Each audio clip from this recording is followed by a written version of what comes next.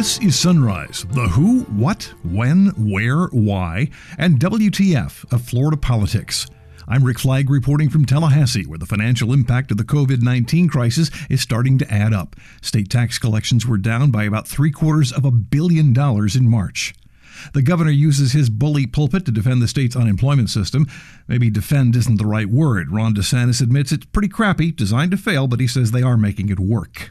That is not good enough for Agriculture Commissioner Nikki Fried. She's demanding a formal investigation into potential mismanagement of Florida's unemployment system. As the death toll rises at nursing homes and adult living facilities, a South Florida congressman says it's time for Donald Trump and Ron DeSantis to do a better job protecting seniors from coronavirus and be more honest about what's really going on behind closed doors at senior care facilities. On the Sunrise interview, we talk with State Senator Jose Javier Rodriguez, who are entering the first phase of reopening the state, but he says the people making those decisions are not looking out for the best interests of workers, small businesses, or local communities. We'll also have your daily calendar of events and check in with Florida Man. One dressed up as the Grim Reaper to protest reopening the beaches. The other shot and killed a man when he was a teenager and is now a sheriff in South Florida. It's also Cinco de Mayo, so why not celebrate by throwing a jar of Hellmann's into the nearest body of water? And now the top stories on Sunrise for Wednesday, May 5th. Let's begin with the numbers. $770 million. That is the estimated shortfall in revenue collections for the state in March thanks to coronavirus. It's a 25% decrease, and April's numbers are expected to be even worse. It's also the number one reason some politicians and executives want us all back at work, even if some people have to die. Speaking of which, Florida's official death toll hit 1,399 on Monday. I say official because there have been allegations that Florida is hiding some fatalities to make things look better than they really are. It certainly didn't help when the Florida medical examiners were ordered to stop releasing their list of fatalities because their numbers were higher than the ones from the state health department. Almost 500 of those fatalities are residents and staff at Florida nursing homes or adult living facilities, which are still off limits to visitors during Phase 1 of the recovery. Congressman Ted Deutsch of Palm Beach County serves on a congressional task force on aging and families, and he says the feds and the state have to do a better job protecting elders in senior care. I want to recognize the pain felt by families across the country who have lost loved ones to COVID-19. In Florida, over 36,000 people have tested positive and 1,400 have died, but the impacts of the pandemic are not felt equally. That's why one of our core principles is protecting Americans living in long-term care facilities. 8% of the cases in Florida are in long-term care facilities, but they account for over 35% of all of the deaths in the state. That's important information. We need to know the risks. We need data. We need transparency, not only to inform response efforts, but also to assist families who are now cut off from their loved ones. And it took a lot of prodding to get formal data collection underway at long-term care facilities. And this seems like a pretty basic function for CDC. How many cases? How many deaths? Why did we have to fight for that? And unfortunately, we've had to have the same fight with Florida's governor. It took a lot of pressure before Governor DeSantis finally started reporting case data among staff and residents in long-term care facilities. And now that we know more, we need to provide necessary resources and hold the Trump administration accountable for the deployment of these resources. Every long-term care facility needs tests, needs PPE, adequate staffing, and close monitoring by public health officials to prevent outbreaks. So when the administration touts its Project Airbridge and the 100-plus cargo planes bringing life-saving PPE from Asia, we need full transparency into what's on those planes and where it's going to make sure that our long-term care facilities are getting everything they need to protect those frontline workers and our seniors. The people in these long-term care facilities also need support to combat social isolation. We need to prevent abuse and neglect and protect beneficiary rights as these facilities remain closed to families. We need to protect those rights as well. And finally, I want to say And I think every American will join us in thanking the frontline workers who are putting their own health on the line to protect our seniors from this devastating virus. Congresswoman Debbie Dingell of Michigan says many seniors are beginning to feel as though the rest of us are willing to sacrifice them on the altar of the almighty dollar. Many of these seniors have already decided that we've made a decision, that their lives don't matter, that we've already written them off, and that we've decided they should die. First senior told me that at the beginning of the month, about how afraid she was to leave her home, that she couldn't go to the doctor, she couldn't go grocery shopping, because if she got this, nobody would care. She had been already written off. Just remember one thing about COVID-19. The rush to reopen does not mean the pandemic is over. It simply means there is room for you in the intensive care unit. After weeks of failure and frustration for hundreds of thousands of Floridians desperately trying to file an unemployment claim, Governor Ron DeSantis says he's calling in the Inspector General to investigate the origins and the breakdown of Florida's unemployment web portal, better known as Connect. The system that Florida has is this Connect system. It was contracted for in March of 2011. There was a total, they paid a firm $40 million for it, but then the total amount of costs were $77.9 million. The contract was amended 14 different times during this, and there were a bunch of issues when this thing was launched. Now, those issues are not necessarily the same issues that caused the problems here. This is a capacity issue, and that just never seemed to be something that people had paid a lot of attention to. So that's kind of, where we were with this. And if you look at the different costs, there's a lot of money that went into this. And this is going back, looking, I've talked to different people in the legislature, I've talked to citizens and taxpayers. People want an accounting about why this much, because it's one thing to not have a good system if you go on the cheap or whatever, but to pay that much money and then all the problems we've had to deal with, it's a big problem. And so I am going to be directing the Inspector General to do an investigation into how the Connect system was paid for, the different amendments to the contract, and go through that whole thing so that we get the results about that, because I think that that's something that's very important for the people of Florida to know. The governor announced the investigation 5 hours after Agriculture Commissioner Nikki Fried wrote to the state's Chief Inspector General, formally requesting an investigation into potential mismanagement of Florida's unemployment system. She says the governor has not acted with the urgency or transparency the situation requires. We've called on the governor to actually do a formal investigation into the situation. First going back to when Governor Scott was in charge, and he was the one who actually created the program. But unfortunately, Governor DeSantis was made aware of the issues back when he first took office, and was briefed, had his own audit report back last year in March. So we were looking to see, where were the weaknesses, who knew what. Because people are frustrated. People are mad. 2 million people were trying to get onto the system in just week one, and only 1% of those calls were actually answered. That's just unacceptable. And people are deserving answers when they can't pay their bills, when they're scared about how to put food on their table for their families. These are issues that need answers to them. Now, the governor just announced that he is going to have his Inspector General investigate the creation of the Connect system and all the contracting, but I get the feeling that's not exactly what you're concerned about. I mean, that's certainly one aspect of it, for sure. It is who benefited from this, what was the instructions to the individuals who were actually creating it. But unfortunately, it's okay. The system is created, but then it's about implementation. What happened afterwards? What happened since Governor DeSantis received his own audit report showing over 600 problems that needed to be fixed that were in the system and glitches. And we can't get answers from the DeSantis administration about what actions they've taken to fix the system. I mean, I can't even imagine at this point in my administration blaming my predecessor for anything that's going on in my administration. It's everything from leadership to changing of personnel to getting more staff members. I mean, even in our concealed weapons program, which was one of the biggest colossal mess ups in my predecessor, we knew what the problems were and we fixed them. We got, I asked for additional employees and FTEs. What exactly did the governor do under his watch to fix the problems that, maybe Governor Scott created them, and maybe DeSantis inherited them, but unfortunately, at some point, he's got to take responsibility for the actions that happened under his administration. Do you think that relations are going to get a little bit worse after this between yourself and the other members of the cabinet? You know, to be quite honest, I've always put state before party, and that's exactly what I'm doing now. I have a great working relationship with CFO Petronas.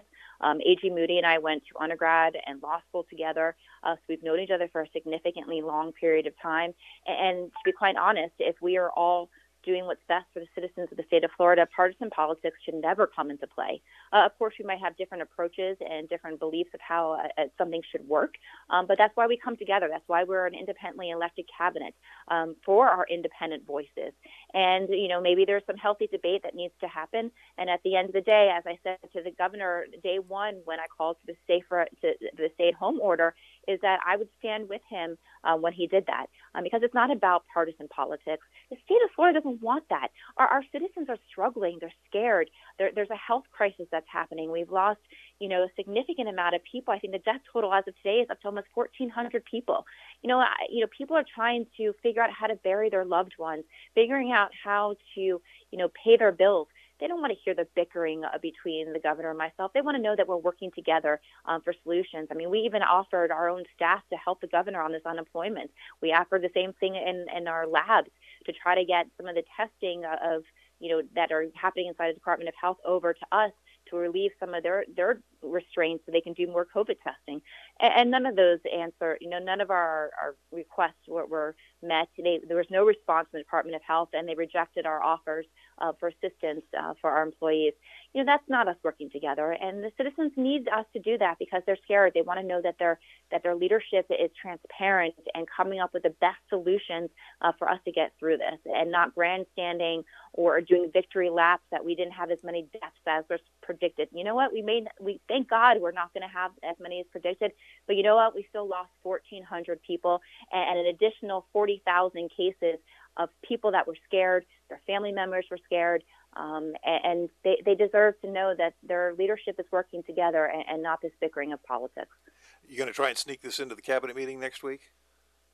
We're certainly going to get, at least have these conversations. I'm glad that we're finally having our cabinet meeting. It's been since February, and that's very frustrating. We're during a national and statewide state of emergencies, and the fact that the cabinet hasn't met since February is not okay. And hopefully we can have some of those conversations at the cabinet meeting next week. Freed is a member of the state cabinet and the only Democrat holding statewide office in Florida. Next up on the Sunrise interview, a conversation with State Senator Jose Javier Rodriguez, who worries that the rush to reopen Florida could backfire. You're listening to the Sunrise Podcast from Florida Politics. Florida Hospital Association members are safe, ready, and equipped to care for all Floridians. As our hospitals resume elective procedures, ensuring the safety and well-being of our patients, employees, and communities remains our first priority. Contact your local healthcare provider for information on visitation policies, access restrictions, and how to get needed care safely. Please visit the Florida Hospital Association at fha.org/COVID for more information.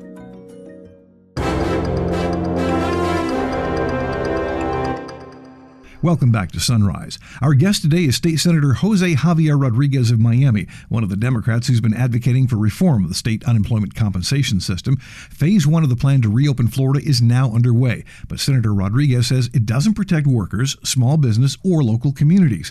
He says that may have something to do with the membership of the governor's Open Florida Task Force, which was packed with politicians and big business types who want everyone back at work during a deadly pandemic. Well, first of all, if you look at the composition of the task force itself, there's not a strong representation other than elected officials and the largest employers in the state.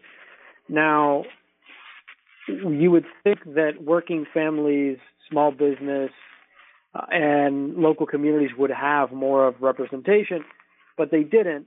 And a lot of the policies that are coming forward as the quote-unquote economic reopening in phase one seem to match that. So, for example, the fact that the work search requirement for unemployment claimants is they've said that they're not going to extend the waiver of that past March 9. Now, what that means is the applicants for unemployment are asking for assistance from the state, and there's all kinds of requirements.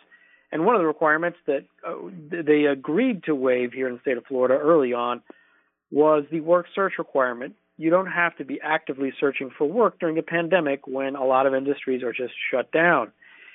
Now, if they're going to let that waiver expire as of May 9, then obviously what that means is that the state of Florida is telling people, all right, it's time to go back and look for work. Well, in my district, I live in the city of Miami. We are in the southeast Florida that is not a part of phase 1. My question to the Department of Economic Opportunity and Ron DeSantis is, what does a job search look like in hospitality, in the restaurant industry, in so many areas of the service sector here in South Florida? That's a nonsensical proposition that my constituents need to be actively searching for work during these conditions. So that's number one. And number two, we are also in a situation where a lot of the measures that have been taken is because of social distancing, and is because of the fact that we need to prevent, folks, including workers, from being exposed. So you're also, in other states, for example, Ohio, when they are doing a phased opening, they also require the use of protective equipment for certain employees, so they don't leave it up to individual employers to decide, the safety measures. And, part of the importance of that is it's a competitive environment. If you set the playing field in a certain way, everybody will comply. But in some industries, things are so competitive, one employer might be trying to get an advantage on another just by necessity, and who knows? We wouldn't want anybody cutting corners on protective equipment because they feel they have to, right, as a competitive model. We want workers safe. And so getting rid of the work search requirement waiver, which they've said they plan to do, not requiring the provision of protective equipment for employees who are being, who are either able to go back to work or effectively being asked to go back to work under dangerous conditions in some parts of the state. But thirdly, and this is universal, we need more testing. Everyone says we need more testing. They even admit that we're not doing enough testing. We're not even testing, every person who comes through the hospital doors in everywhere in Florida. So the idea that we can have a phased reopening in these conditions where we don't have the test and trace operation up and running, which again, the whole point of the stay-at-home orders is to buy us time. And 2 months have been bought by everybody's sacrifice, and now they're asking folks to go back to work when they don't have a testing regime up and running that we need it. And they're not waiving the work search requirement past March 9, and they're not requiring employers to have protective equipment for their employees. And so, again, my concern is you add this all up, I think it's a lot of optics about this opening up. It really seems like it is on the backs of working families and largely also small businesses that maybe need the guidance, maybe need the support in order to be able to open, and may not be able to have as much capital and flexibility as their larger competitors. Do you think people are going to die because the restrictions ended too soon? Listen, I hope not. The concerns of opening up too soon is an obvious concern, which is the reason why we've been able to see some of the numbers plateau and even come down is because of the social distancing measures that we've all been taking and a big sacrifice of the community, again, to buy time to put in place the test and trace, to put in place, to shore up the healthcare system. A lot of that's been done, but not enough of it. And so the concern about potentially opening up too soon, I really hope that's not what's happening. Fortunately here in Florida, the governor's trying to put out this message that he's sort of the middle road. To some extent, that's true, but in other ways, it's absolutely not true. Again, here in South Florida, with some of these statewide rules, statewide failures to put things in place, they affect my constituents just like they affect everyone else. So my hope is that we are not going to see a resurgence of infection and transmission. But we have to be very, very careful of that. And without a robust test and trace capability, a lot of us are concerned. Our guest on today's Sunrise interview was Senator Jose Javier Rodriguez. The state's highest court will try to wrap its head around a couple of marijuana issues today, and they're doing it in a virtual hearing. The Florida Supreme Court will hear arguments in 4 cases today, including a dispute about a proposed constitutional amendment that would allow people to use recreational marijuana. The political committee called Make It Legal Florida is trying to get that proposal on the ballot, but they need Supreme Court approval of the wording. The court will also take up a potentially far-reaching dispute about the state's medical marijuana industry. That battle involves questions about whether the state has properly carried out a 2016 constitutional amendment that legalized medical marijuana. The Supreme Court starts at 9, and they'll use video conferencing because of the pandemic. Aides to the governor, the attorney general, the agriculture commissioner, and the chief financial officer are also meeting at 9 o'clock to discuss issues in advance of the cabinet meeting that's scheduled for next week. The State Reemployment Assistance Commission meets at 9:30 in Tallahassee. And the Visit Florida Strategic Plan Task Force holds a conference call at 4. Finally, it's time once again for the misadventures of Florida Man, who sometimes wears a star on a green uniform. A Florida man who works as a sheriff admits he killed a man in Philadelphia when he was just 14 years old. Broward County Sheriff Gregory Toney told the Florida Bulldog he shot Hector Rodriguez in self-defense after the 18-year-old pulled a gun on him during an argument. But Rodriguez's former girlfriend, who was 17 at the time, told the Bulldog Rodriguez was not armed. Toney says he was cleared by juvenile authorities back then and never disclosed the incident when he was hired as a law enforcement officer or when the governor was vetting him for his appointment as Broward County Sheriff. Governor DeSantis says he never knew about the killing, but it doesn't really seem to bother him much. Insert Ron DeSantis about the Broward Sheriff. And a Florida man stalks Panhandle beaches dressed as the Grim Reaper to protest the reopening during the COVID-19 pandemic. His name is Daniel Felder, and he told WMBB TV of Panama City it's too soon.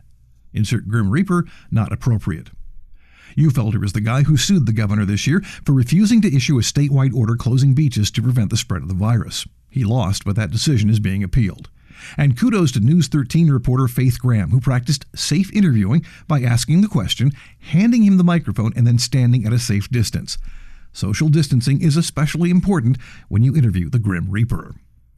That's it for this episode of Sunrise. I'm Rick Flagg in Tallahassee, inviting you to join us again tomorrow as we plumb the depths of Florida politics.